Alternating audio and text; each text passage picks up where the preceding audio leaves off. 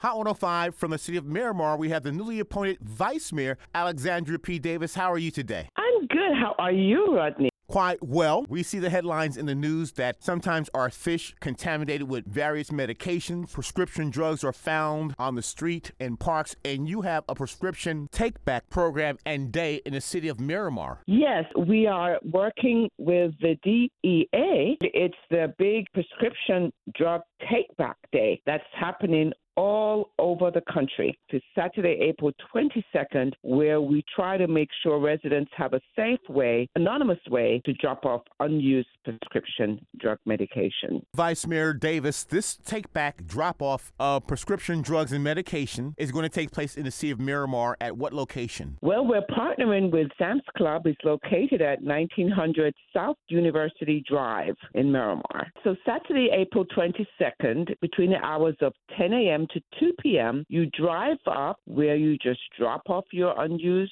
prescription drugs in a box totally anonymously, and you can keep going. Or we do have also a community and public safety fair at the same location in the parking lot. It's going to be a real fun time for kids and adults alike, where we'll talk about our various programs in the police and fire department. We'll have the SWAT team vehicle there. We'll have McGruff there. People can learn about CPR classes, volunteer opportunities, job opportunities. So it's going to be a whole family fun day with police and fire, as well as you can drop off your unused prescriptions or unwanted prescription drugs. We'll be in the parking lot by the Sam's Club Saturday the 22nd, which is National Prescription Drug Take-Back Day, between the hours of 10 a.m. to 2 p.m. And again, Vice Mayor, why is this prescription take-back day important? Environmental concerns, plus, the opioid crisis is rampant in our community. There's folks that we don't want these drugs to get into the wrong hands. Folks overdose, children get into these pill boxes. Take out all those unused drugs that you're not taking and dispose of them safely, as you said, rather than